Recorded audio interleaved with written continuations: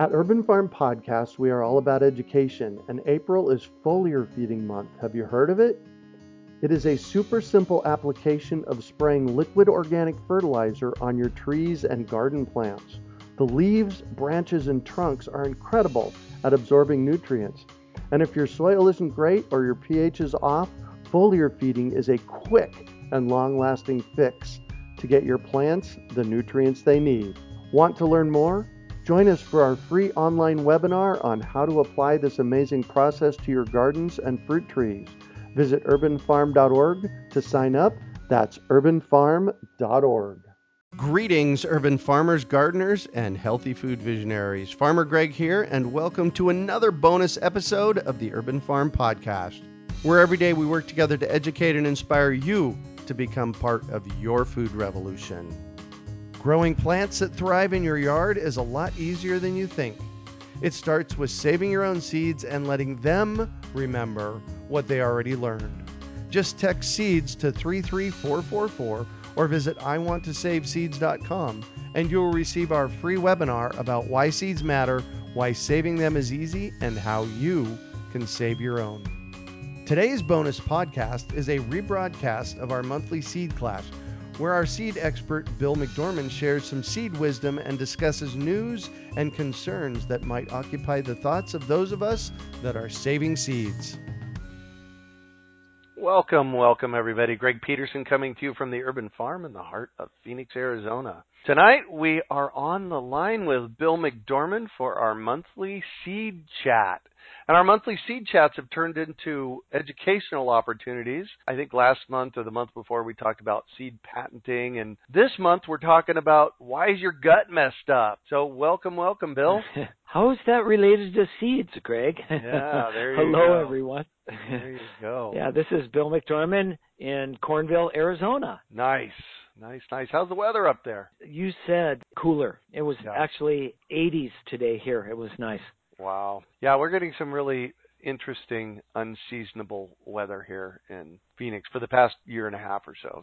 Anyways, what are we talking about tonight, Mr. McDorman? Well, we will talk about seeds and any questions that people have. That's the general theme for tonight. So absolutely, we try to do this once a month so people can ask their questions. And the best questions are your personal questions, ones that may have no relevance for anyone else because it's your problem or your exploration in your backyard. But those are the best questions for me. So don't feel bashful at all and ask away. All right. Greg and I usually choose, lately we've been choosing a topic to kind of swirl around at least until the questions get going. And one of the things that keeps coming up these days is maybe the possibility. Well, we don't have the double peer-reviewed scientific papers yet finding exactly the smoking guns in the nation's gut problems. I mean, have you been into the grocery store and seen how big the gluten-free section is now? I know. I mean, nobody can deny the market is moving something. And so there is definitely a problem, I think. Yeah. So we're talking about grains here, which are seeds. And, there's modern grains, and then there's the heritage or ancient grains. And you have some great backstories of how you've been involved in this ancient grain movement. But what's the difference? I have been involved, and I think it relates to what we were just talking about because more and more people are finding out, or at least willing to experiment with ancient or heritage grains because they find that it does not upset their intestinal tracts in the same way. In a little while, we can talk about what that has to do with the amount of gluten or not. But generally, there's a movement back toward older varieties of grains. And it seems like the older you go back, the farther, and the more even to what we call ancient grains, the less problems people are having. That's just a general observation. And I hear this over and over now. Is this been scientifically proven? Well, there's more and more papers out picking at, the specific reasons why. And I think we will have some links up at some point for folks to be able to follow or to get those papers if you want to look at the ones that are out so far. But generally, yes,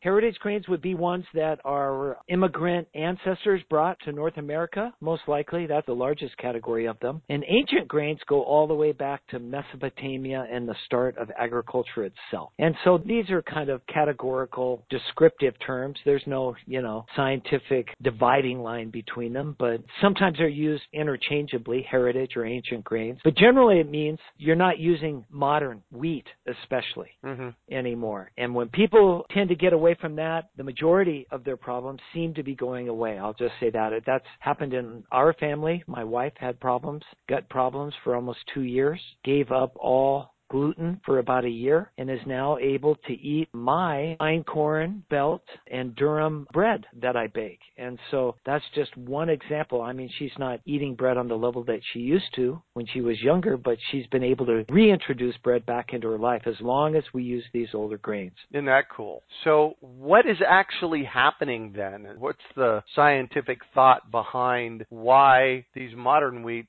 are problematic and the ancient ones aren't? Well, the first target has been gluten itself. Modern wheat has been bred to have more gluten. It makes fluffier bread. It makes a white bread product in pastry that American consumers have wanted. And so breeders have done their job, fantastic job, in changing the actual structure of the wheat, especially in the last couple of decades, to increase the amount of gluten. Also, sometimes in modern breads, gluten's added in. Even more gluten is added in. And so we have found, or at least we did in our family, that's a problem. We can't just eat that anymore. And so when you go back to older varieties, they were actually naturally had less gluten in them. And it seems like when you go all the way back, and it depends on the variety and where it was bred, and I could get into some of the differences a bit around it, but generally as you go back farthest to the oldest grains, people who have gluten sensitivity problems tend to have fewer of those problems. There are some really major differences in wheat, and one of the best ways, this was really a surprise to me when I found out, is that our modern wheat is not the same plant even as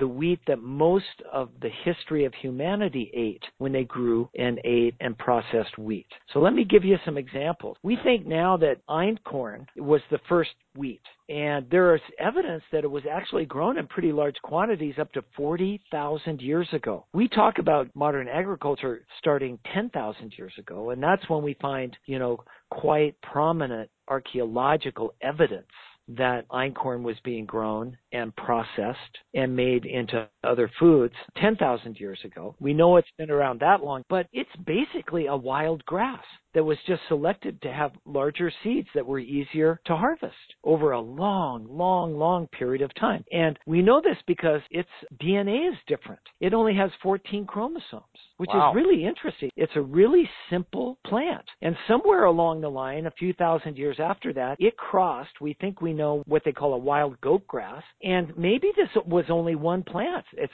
potentially possible, or maybe it was a field someone found or whatever and saved the seeds. But that wheat had, and they didn't know it at the time, of course, but it had 28 chromosomes. And so because of the increased chromosomal structure, whatever, it was actually adaptable to more situations. People took it farther away from the Fertile Crescent. They grew it in more places. They adapted it to more situations. That's known as Emmer, basically, were the first 28 chromosome wheats. So we had einkorn, 14 chromosome. Somewhere along the line, that cross gave us the Emmers, and some of the Emmer type wheat or 28 chromosome wheats that you can still find around today are durum, or called semolina, which is still one of the world's most popular pasta wheats. Also, a new grain that's come in the last several decades to our continent, especially known under its trade name kamut, is another one of these simple grains, a 28 chromosome grain. And so then somewhere along the line, one of those crossed again with a wild grass, we think, and that gave us what we think are the modern wheats. And modern wheats have actually 42 chromosomes. So it's a completely different chromosomal structure. So if you want to be literate at your dinner party and people are talking about gluten and ancient and heritage grains, you can now understand wheat, at least, as three distinct groups that are linked genetically but are distinctly different and help to describe the difference between modern, heritage, and ancient wheats. So I always like that story. So, for instance, my favorite grain now for making bread is einkorn. It's the oldest. It's 40. That's the 14 chromosome. Right. It's simpler. It does have some gluten in it, but it has way less. There are speculations and tests being done now that show that maybe the gluten tides, they call it, are different. Even if there is some, people with gluten sensitivity won't be irritated by it as much. 42% more protein than modern wheat. Modern wheat we've bred for yield, and starch, it turns out that starch molecules are larger and heavier than protein molecules in grains. And so if you're a breeder and you want to up yield, you breed for starch. And so a lot of our modern grains have way more starch. In fact, some of the proteins, it seems, maybe even some of the amino acids in our wheats are starting to drop out or are found in lesser quantities. And so go back to the ancient ones and you just get all this other nutrition. And this is, great bakers and cooks will tell you that equates, that diversity in protein and more of it also equates to more flavor. And I think this is where you're starting to see these superstar celebrity chefs now are starting to champion ancient and heritage grains in their cooking also. So it's all kind of tied together, and it's really actually exciting. There is what we're calling the fresh flour movement. This is another way of looking at this. Not only have we in our family gone back to ancient and heritage grains in our diet, but we fresh mill them. There are some studies that show, I haven't seen a definitive one, so you can take this with a grain of salt, but it does make sense that maybe up to 40% of the volatile oils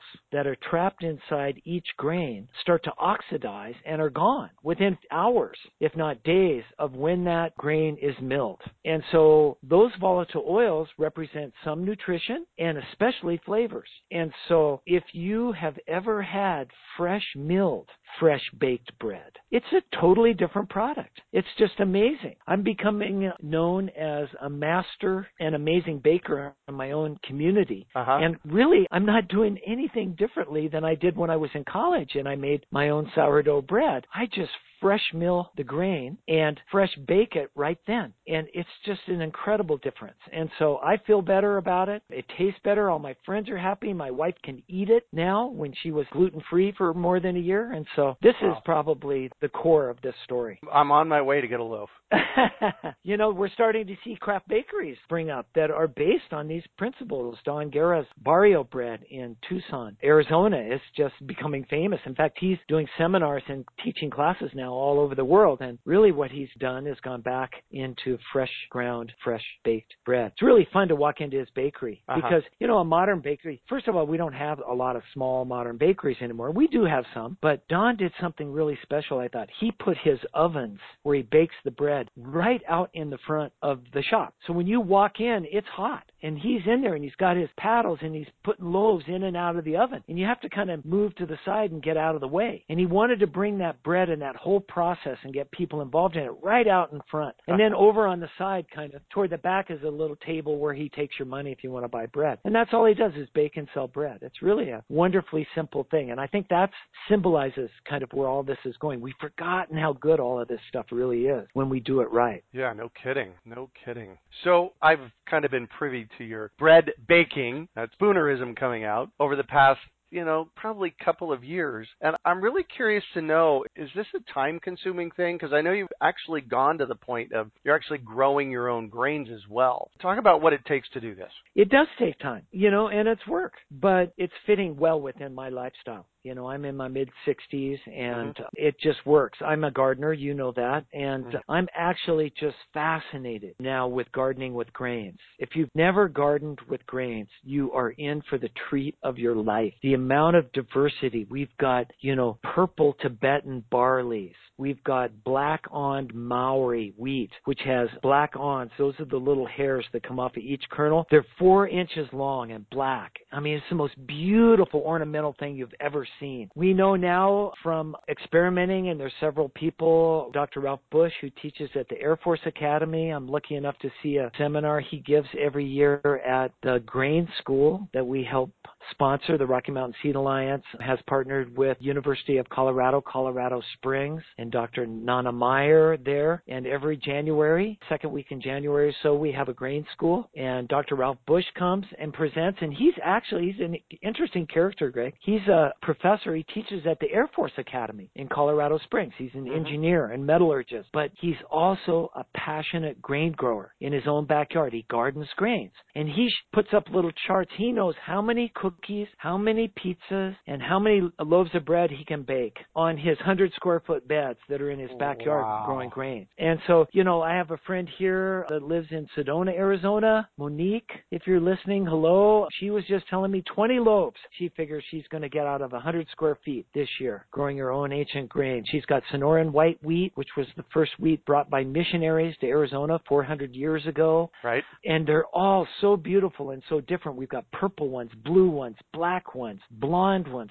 tall ones. They come from all over the world over this 10,000-year period. They come with stories. I just planted Queen of Sheba barley that supposedly came from the Queen of Sheba. I mean, how fun is that? You know, Right. and then I get to harvest them, and I get to fresh mill them, and I get to bake my own bread, and then I get to serve it to my friends with all those stories. I mean, you just can't beat the fun. And so, yeah, it's time-consuming, but it's not overly time-consuming. And if you're a gardener anyway, you know, you're going to have to learn how to thresh. In some cases, some of these grains are really easy. You just bang them into a trash can, and the grain falls out. Maybe pour it in front of a fan to winnow it, they call, so the chaff blows out. Others, like the spelt and einkorn, the grain itself comes off the plant with a hull on it, they call it. Mm-hmm. And so you have to rub it on screens or find a way to de-hull it before you can actually grind it. But that's just all part of the fun. And if you've got chickens, there's never anything to waste. So it's really been a wonderful way for us to incorporate this whole new level into, you know, our gardening experience. And, you know, this is something that we should all think about for a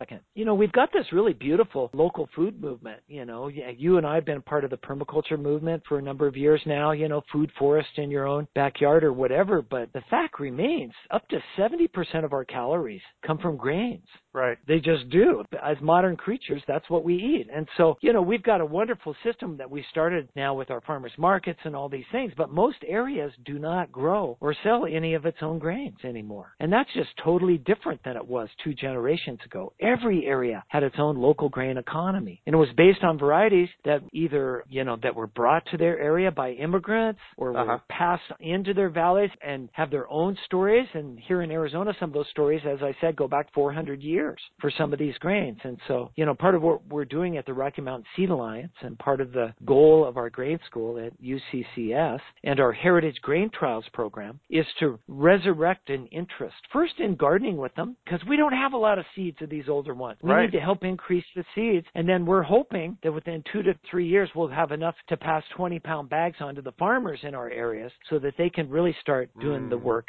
and scaling them up so that we could all have enough of this stuff to eat locally. Yeah, and so talking about scaling up, you got to tell the story of Sonoran white wheat. You were involved in that process. Yeah, tangentially, I guess I was. Bella and I were the directors at Native Seed Search. Our staff put in a grant, Western SARE grant, and it was developed, I think Dr. Gary Nabhan, who helped start Native Seed Search, was part of that, and 6 other partners. And basically the idea was that we would start growing grains again. And out of that, we started growing white Sonoran wheat. And white Sonoran wheat was first introduced into Arizona by Father Kino. He was the first person to establish missions along the Santa Cruz River first in southern Arizona. And he brought what they called their wafer wheat, the body of Christ.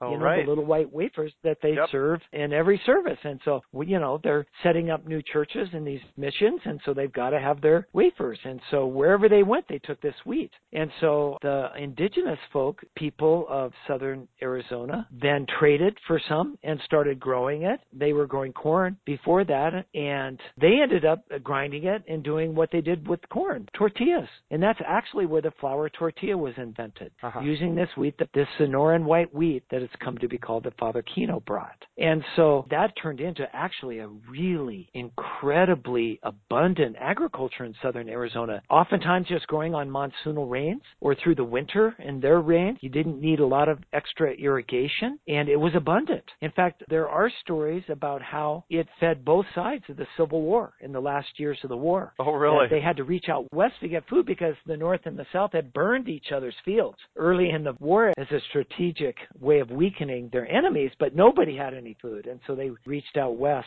to the Gila River Valley, and there was so much grain being grown here at the time. Just to give you an example of how abundant it was. Then the modern era came. The Gila River was dammed. The whole elegant system lost its natural water out of the Gila River and the canal systems that the Hohokam had actually originally dug. They're ancient peoples. And, within a generation, the Gila River Indians, we call them now, were starving almost. And the wheat disappeared, actually. And through some of the good work I think Dr. Nabhan did, through Native Seed Search, there's others, they found the original strain, they think, of the Sonoran white wheat that was grown in southern Arizona. Just handfuls. And so this grant that we got, this SARE grant, a few years ago in southern Arizona was the first real structured attempt to grow it out again and make it available. And I'm happy to say that, when we left there, the word was there was over 1,100 acres of it being grown again in southern Arizona. And so you can get access to those grains. Hayden Mills in Phoenix, Arizona, BKW Farms in Marana, Arizona. One of the people that came along just after we started that process at Native Seed Search actually came to one of our first grain schools, Ron Wong, a proud graduate. And now I stopped by and saw him. He's got about 185 acres of organic heritage grains growing. He's starting to bring that back. He's growing a lot of grain for Don Guerra at Barrio Bread. And so these are just little examples of how the local grain economy can get started again. And it's because there's a market for it. People want to try something different. And once you do, boy, you'll never go back. That's just my own opinion on it. This is kind of a curveball here, but I'm going to throw this out anyways. So as a gardener, one of the things that I use to garden with is straw. Bales of straw. Right. Straw, right? The problem we've run into with straw these days is if it's not organic, it is drenched with chemicals. Absolutely drenched with chemicals. So one of the really cool things that's happening is all of a sudden with all of these, the ancient grains and heritage grains being farmed, they're being farmed organically. So all of a sudden we have a source for organic straw again, which is huge in the gardening arena. Wow. See? Multiple uses, stack your functions. I love it. Right. Yeah. Here in the Phoenix area, Jana over at Pinnacle Farms raises, the Sonoran white wheat and some other ones, some other heritage grains, and, I get straw from her. Wow. Well, and, if you grow 100 square foot of grains in your yard, I'll bet you get enough straw for 2 or 3 beds out of that. Because one of the other things that they've done with modern wheats, and this just helps keep them from blowing over in the wind, from wasting energy on the stalks, and then the more energy the plant can go into the head, so yields are up. But modern grains are really short. They don't have a lot of straw. But you grow einkorn or Sonoran white wheat, and it's chest high, so you get a lot more straw anyway. The roots are way deeper, so they need less water. They get more minerals that way. There's speculations about that too. But yeah, grow your own straw. Grow your own grains, grow your own bread, grow your own straw for your garden. I love that. So talking about growers, there's a movement out there. There's actually growers growing these ancient grains. How are they marketing their seeds? Well, there's not enough growers yet in our understanding. I mean, this is still a little craft sort of thing. And that's the biggest question every grower has. How do I market? Is there a market, first of all? And how do I do it? And so, the modern world and the internet have lent new opportunities. BKW Farms in Marana, Arizona, they sell priority mail boxes with 25 pounds of grains in them, they take advantage of the U.S. Post Office and they put them in 1,000-pound totes. And when I was talking with Ron, he said, I just sent all these totes of Sonoran white wheat to New Jersey. He said, Bill, can you believe that? People in New Jersey want to buy my grain, And so, so I asked him how it was working, and he's scaling up to 185 acres this year because he's been able to sell what he's growing. So that's a real on-the-ground report of some success along these ways. I know Hayden Mills, which bought the old Hayden Mills rights and names, actually mills some of the grains that they're growing with their grower into flours and other things. And then they sell all of their stuff online also, Hayden Mills. You can find them online to buy stuff. Another friend I've made in the last year, he's actually the largest einkorn grower in North America with last summer, Jade Coyle had about 600 acres under contract with growers for him. He won in an auction, einkorn.com. And so he sells his online. Over the internet. And so these are direct farmer, to consumer connections. They're really great. The whole West Coast is reached by Azure Standard, which is a trucking company that delivers, organic. They have a full line of belts and emmers and einkorns and Durham wheats and barleys and corns. And if, you get into their program and you buy enough, there's no shipping cost, to get those 25-pound, 50-pound bags delivered to your place. And so I think the farmers that are learning to sell into those kinds of food hubs are having success also. Those are just some examples of things I've seen, yeah. Right. And so also, and we get this question occasionally, people say, well, can I take those 50-pound bags, which is essentially food-grade einkorn, and can I plant some of it? Oh, yeah. Yeah. Oh, those yeah. are the seeds. Those are the seeds. Plant them. Grow them out. One thing to be aware of, if you have an ancient grain that is not hulless, as I mentioned before, like einkorn and spelt would be the first two, and sometimes emmer is that way. You need to have it dehulled. And I just noticed in one of the places, I think it was on Azure Standard, that they do dehull it. They have a little warning on there saying, well, germination will be, if you're wanting to sprout this, is what they're talking about, will be lower from dehulled grains because they're ripping the outside skin off, basically. Right. And what that does is damage some of them. And so the general thinking has been, if you have a grain that's been dehulled, then it's just not going to work or work as well for you when you plant it. That's the folk wisdom around that. I'm finding that especially from these small growers that are really high quality, that take great care in what they're doing, even their dehulled grains are germinating well for me. I got over 75% of my einkorn came up. And I love that, That's my great. eating einkorn. Right. Grind it, plant it. And so I encourage people to try it. Especially if you're in a home garden situation, just throw out a handful. I mean, it doesn't cost you very much. Right. And there'll be way more seeds in there than you need. And so if the germination's low, you'll still get enough. And then in a sense, you're selecting for those grains that are tougher to germinate after they've been dehulled. So it's a win-win. Yeah. So Susan from Pittsburgh actually asked the question. I think we've completely answered it, but I just want to throw it out here anyways. Do you have any recommendation for where to get the older types of grain seeds? Yeah. If you're back east, I would look in your area. There are a number of initiatives, and this is all in real time, from Stone Barn, to L.A. Rigosa's Heritage Grain Alliance, I think it's called. I could look it up for you. There are a number of places. L.A. Rigosa's is called the Grain Conservancy, Grossi.org. She may have information about where you can buy them out there. There's a Northeastern Organic Wheat is another website. There's a Maine Grain Alliance. There's a Northern Grain Growers Association. They meet every January, I think, up in Maine. That's what you want to do, is find the people kind of in your area. Most of the places I talked about are alive and well in the Southwest because that's where I live. Einkorn.com is in Idaho. That's a great place to buy einkorn, and that's where I buy mine online. This is, if you checked a month ago for sources, check again. That's how quickly this whole thing is. Yeah. It's just exploding. There's more and more interest, more and more people coming online all the time. It's really an exciting time. Yeah. You're on einkorn.com? I am on einkorn.com, and you can organic einkorn berries in super pails. You can buy them 3.5 and 6 gallon sizes. So yeah, you can buy plenty einkorn there.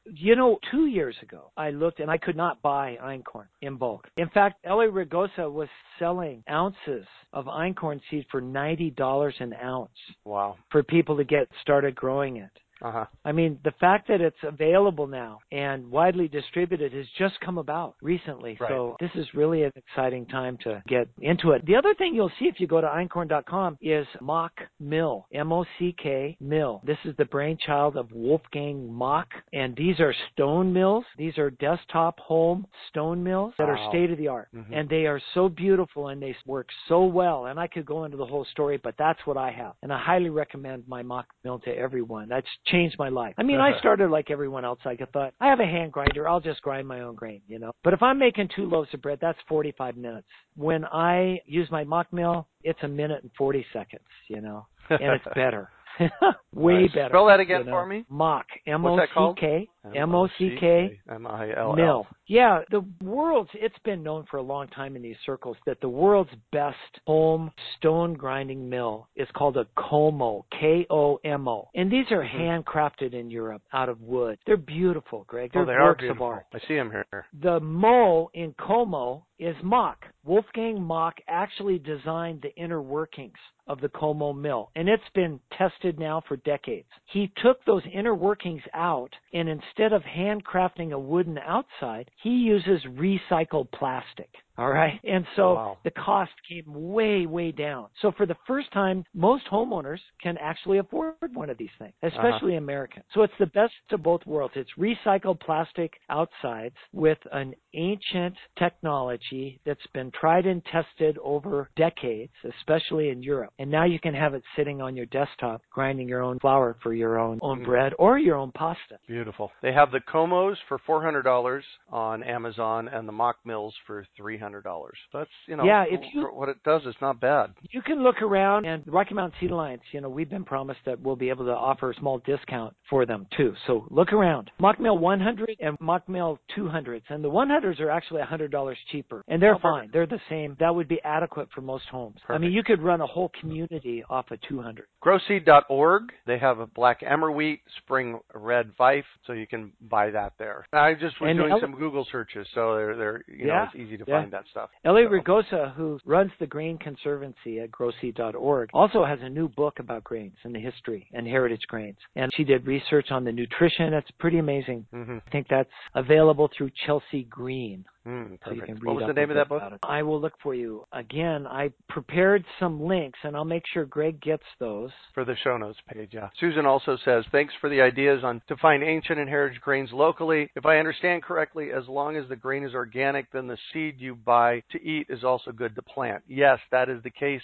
Susan. And quite honestly, if you can't find it in organic, buy the non-organic one and plant it and grow it out, and then you have organic. Yeah, there's nothing really inherent in it not being organic that would hurt it. I was reading through oats, for instance, on one of the sites, and what they said right in the description of the grain is that they steamed them, and blanched them. So if they do that, then it's not going to grow. So you want raw. And look for that. And again, this is such an incredible, the fresh flour movement especially has put a premium on selling these things. So there's new grains available for this market, and most all of those grains will work. You can plant, at least the ones I've found so far. Perfect. I've got some questions here from our listeners. We've got from Karen and Grayson. They both are looking for low-budget seed storage for viability. How do we store seeds most viably? Cool, dark, and dry.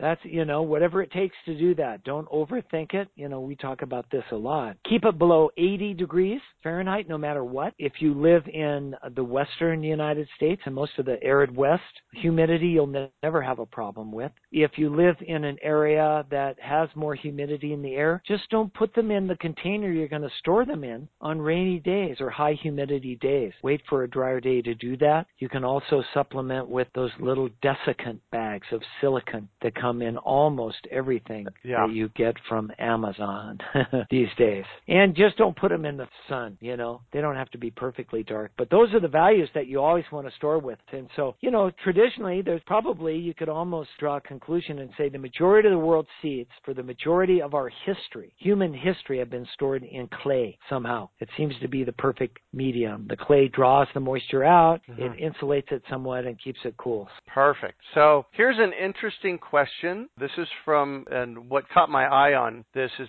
Chris from Victoria, Australia. So she's listening at a very different time of day. And it's a bit of a deep question. How is cytoplasmic male sterility in carrots used to produce F1 seed? Can these F1 seeds be used to plant breeding and saving seeds by backyard growers? You might have to explain that one a little bit. Yeah, this is a controversial topic, actually, in organic production. It's probably in our country anyway right now, it's not going to be as controversial. They're just approving lots of controversial things. But it's a cytoplasmic male sterility is a genetic trait that makes so that the male portion of the plants or the pollen producing of the plants doesn't produce pollen. And why this is important for plant breeders is then you don't have to open up a flower that is self-pollinating and pull off the little anthers to keep it from pollinating itself. Because what a plant breeder wants to do is cross two different things. They want to bring in pollen from somewhere else.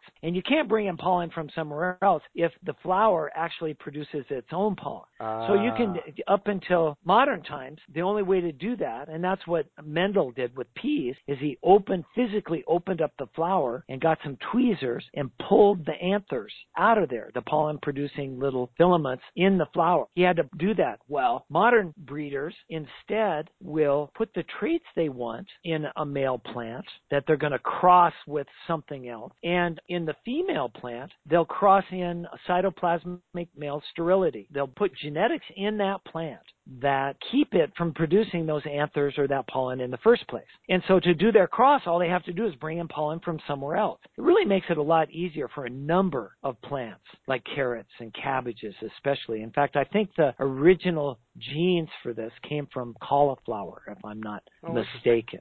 Now, can you save seeds from an F? So say you buy an F1 hybrid that has been produced and one of the parents had cytoplasmic male sterility, and you want to know if you can save those seeds. Well, of course you can save them. Will they be good? My guess is that a lot of them won't, that trait will carry through. I don't think it's a dominant trait, but I don't know, and I've never done this, so I'll just say that. But my guess is that you could still save seeds from that, and that it may take some tricks down line, what we call recurrent backcrossing, and you could look up what that means, and you may already know because you asked such a sophisticated question. But, never say never. There's nothing in this stuff that locks it up for good. Now, will it be ethical if, say, you save seeds from this and somehow that cytoplasmic male sterility is in your offspring and you're starting to stabilize that line and you take it down to your local seed exchange and you've got some questionable genetics in there that are controversial and nobody knows about? I mean, that's a whole other story. I don't know.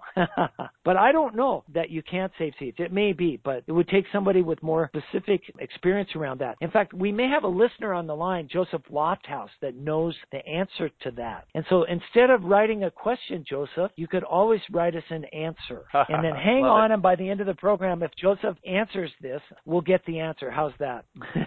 Love it.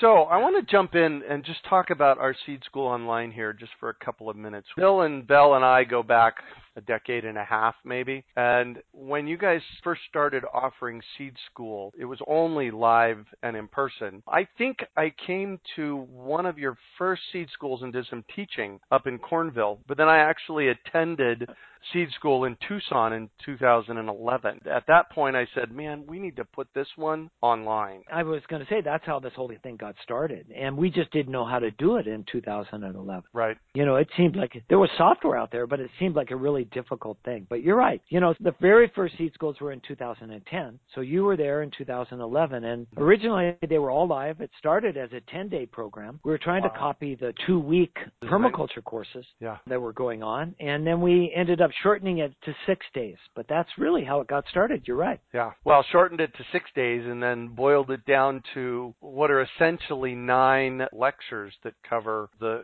gamut of what you cover in a 7 to 6 day course. We lost track at 50 and more than 1,000 graduates. And so, we took a lot of feedback. The Seed Schools we do today are way different than the ones we started with. Yeah. Those were started with almost 30 years of experience trying to teach people how to save seeds. That's my background. We did all these courses and we kept honing. We got feedback from every course. What do you want to learn? What do we know that you need to learn if you're going to be effective, even though you may not think it right now? I mean, there's all sorts of stuff that goes into the thinking to put this together. But anyway, the opportunity you allowed us through doing a Seed School Online was incredible because it gave us a chance to narrow down to the most important topics, but in some ways to have the time to stretch out where we needed to stretch out and tell some really great, meaningful stories. And so it's just really a great product. But, each one of those lectures, I told this to a friend the other day again, each one of those Seed School Online lectures took about 40 hours of work on my part to put together. I mean, it just takes way longer than you think. It sounds like it comes off pretty easy, but boy, there was a lot of work that went into making sure that it came off that way. And so I think it's a truly phenomenal condensed, entity out there in the world. I'm really proud of it. I have people that come up to me all the time now and say, oh, I know your voice. Or, wow, I learned so much in Seed School. And I try to remember the faces of everybody who's ever come to a Seed School. But now I get these waves of people, especially at conferences, and I have no idea. I go, I have never met you before. And they go, oh, I did it online. And I go, I thought I was losing my mind, So it's great. Nice. There's actually a couple of freebies up front. Seed Saving Hacked is one of them. And if you go to seedsavinghacked.com, you can get that free webinar. And then there's another free webinar webinar on cool, dark, and dry. I'm pretty sure that that's also included in the mix. But then there's the 7 pre-recorded online classes include classes 1 and 2 are the spirit, magic, and power of seeds and the history and structure of the modern seed industry. It's really important to know. Give me literally 30 seconds on that. Well, if you don't know why we should do this as modern creatures, you probably won't do it for very long. And so that's the why, you know, and right. We've seen 20,000 small seed centers or companies become 3 in the world right. in the last 4 decades. And so that's the 30-second version. Of course, it's more complicated than that. Yeah. Huge centralization. And with that, a loss of diversity, a loss of the things that you could actually grow really well with stories in your own backyard. We're part of the movement to try to bring that back. And that's what Seed School Online is all about. Beautiful. And then class 3 is Intro to Mendel's Genetics and Selection and Evaluation. That's a more technical class, but you do a really good job of presenting it. Feedback, you know? Have you ever thought about Mendel with just enough Mendel to understand what you're doing in saving seeds? I mean, it gives it a whole context that's real. Of course, yeah. It's visceral. So all of a sudden, these abstract concepts start to make sense. You can see the colors, you know, in the pea flowers, for instance, you know? So it's really great. Cool. And then class 4 is pollination and breeding. Class 5 is harvest, storage, germination testing. Class 6 is wild seeds. And the wild seeds class has gotten critical acclaim pretty much since the beginning, has it not? Yeah, it's always one of the most popular. That was a real surprise, you know. I got started in this whole thing trying to figure out how we're going to save our food system without a lot of diversity in it. And it turns out that everybody that thinks that way also wants native, natural, wild, and no chemicals, you know, in their own yards. And that's where wild seeds come in. You know, the medicine, the beauty, the resilience that wild plants can bring to our lives is just incredible. And I gathered the seeds for over 40 different wild forbs in my backyard in central Idaho for more than 25 years. Yeah, that's all. And that's the basis of that lecture. You know, if you really want to get into hacking into that and understanding it, I just give you all the what not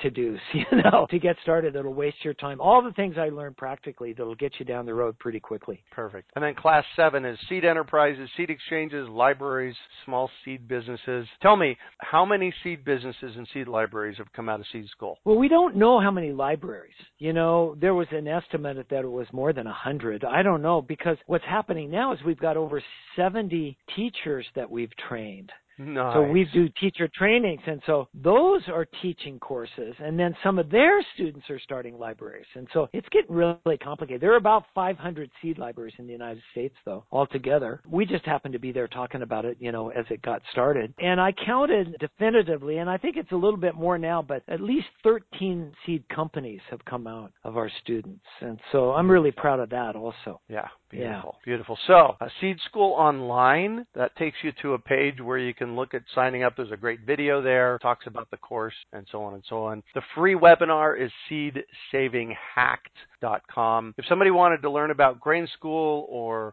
seed school teacher training or doing a seed school in person, where do they find out about that, Bill? RockyMountainSeeds.org.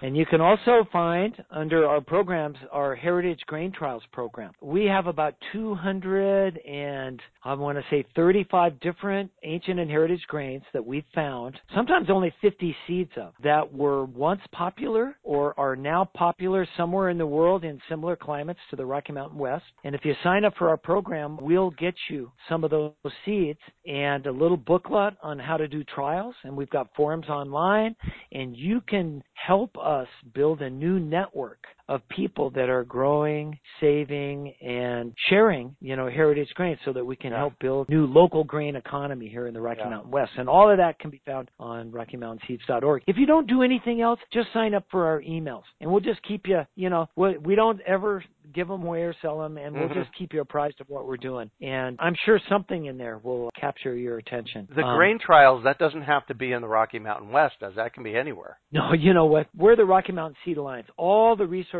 we have that we focus are in our region, but we're open to anybody. And what we're finding is that other people don't have a good regional, you know, nonprofit seed conservation organization yet, so they're tapping into ours to learn how to do it, to be part of something until, they can help start one in their own regions. And we love to help other people do that. Well, and here's my question. If Susan in Pittsburgh, Pennsylvania wanted some grains to grow out, could she get some from you? Oh, yeah. We have 83. There you go. I just checked. We have 83 trialists. If you'll go to the Rocky Mountain Heritage Grains, under our programs or under our resources menu, you'll see a thing where it says search our directory and for grain trialists, and you can search the directory and you can actually bring up a map. And our grain trialists are all over the United States. And what's neat is that even if you're in Pennsylvania and there's somebody near you, you can click on it and get their address or their email, and you can email them directly, and you guys can share grains and information. And we're not even involved. We're here to help network everything, not to build a new organization. So I just want folks to understand that. We're click and mortar. We don't have a building.